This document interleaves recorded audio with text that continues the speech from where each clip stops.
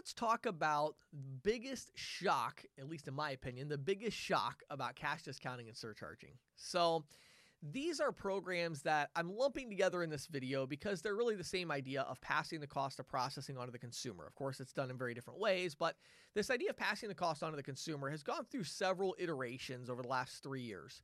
I think the first hurdle, and I was talking to my friend Jonathan Rozzi over at CardX the other day, and we both agreed that the first hurdle with these programs was just people getting over the initial concept of like, is this even legitimate?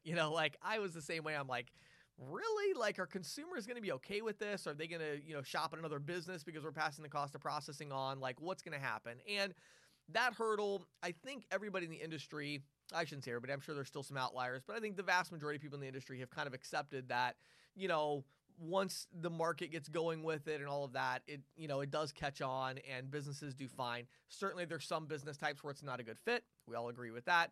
But there's a lot of business types that are a good fit for this program. It doesn't seem to negatively impact the buying decisions. I wasn't shocked by that. I wasn't sure it was going to work out, but I wasn't shocked that it did.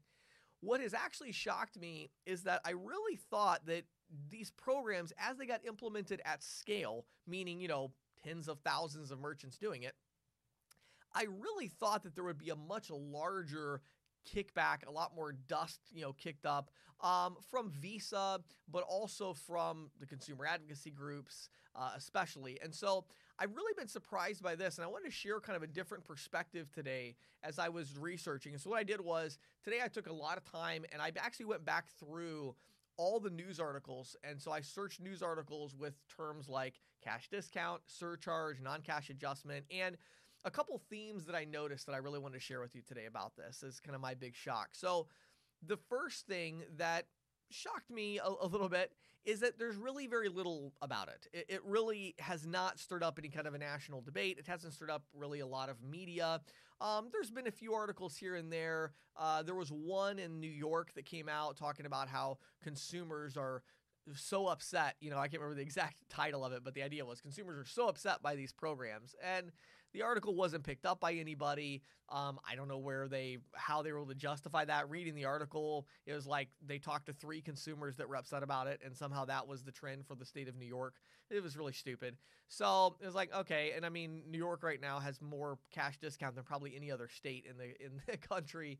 So I don't really see that. And so it just really was very quiet.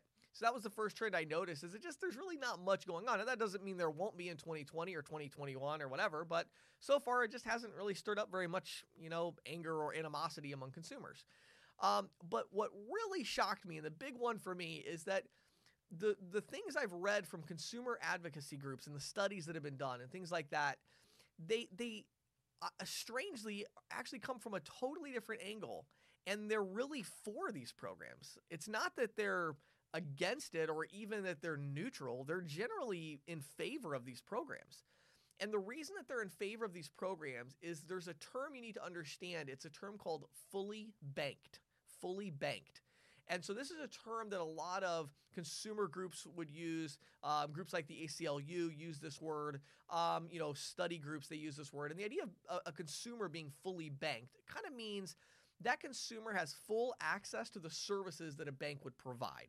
So this is somebody who has bank accounts, they have credit cards, they have access to capital. It's a consumer that basically has all the financial services that they need, and that allows them a lot of conveniences and a lot of advantages to be able to go out and get rewards or, be able to have that convenience of paying electronically and things like that. And the perception might be that, well, in America, we're 100% fully banked. Everybody has a bank account. Everybody has credit cards. No, they don't. Actually, when you get down into certain minority groups, when you get into lower income brackets, there's actually a huge segment of our U.S. population that is not fully banked.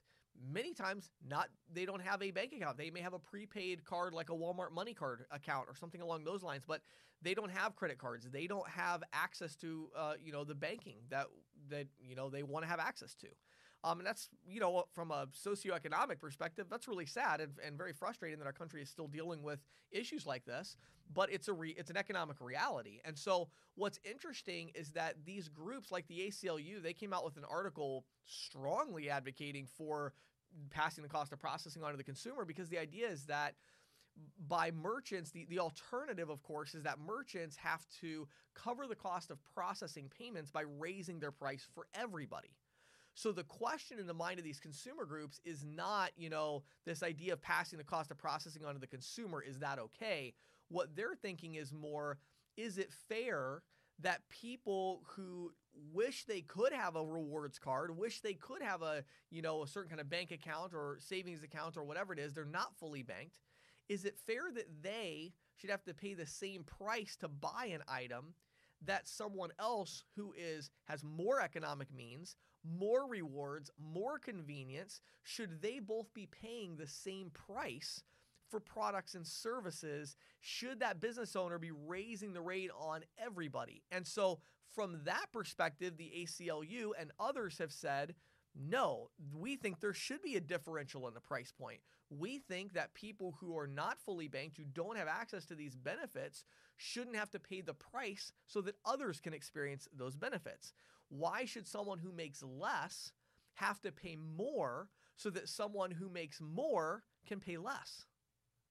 And so when you look at it from that perspective, you'll understand why many of these consumer groups are actually fully in favor of these programs, and they recognize that there is a cost of payment acceptance, and that cost of payment acceptance is going to be passed on to some consumers in some way.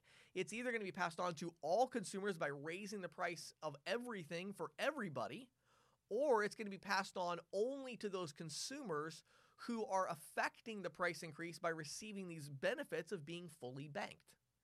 And so what's really been interesting to me in this evolution of cash discount, surcharge, non-cash adjustment, all that, what's really been interesting to me is, again, number one, we cleared the hurdle of, like, are these programs even legitimate? Are they going to work? Yes. Then we cleared the hurdle of, like, no one really even seems to care anyway. It's not like there's this big, kerfuffle in the media and all these stories. I mean, there's really nothing hardly. So that's not a big deal. And then the third one is like, yeah, but then once the consumer groups find out what's going on, they're all going to go crazy. They're going to do petitions. They're going to go to Congress. They're going to get laws passed. They're going to push legislation through. Nothing, really. I mean, I'm sure there's a few things happening, behind the scenes in different state legislatures, but I mean, really very, very little is happening because the consumer groups actually see these programs, many of them see these programs as a benefit, which they are, because their members, generally speaking, they're trying to protect consumers at risk, and the consumers most at risk are the ones that are not getting the rewards, that are not fully banked. So why should they be paying so that other people can use their rewards card? Very interesting trend, one that really shocked me, and one that bodes really well for 2020 and beyond when it comes to these programs and this concept of passing the cost of processing on to the consumer.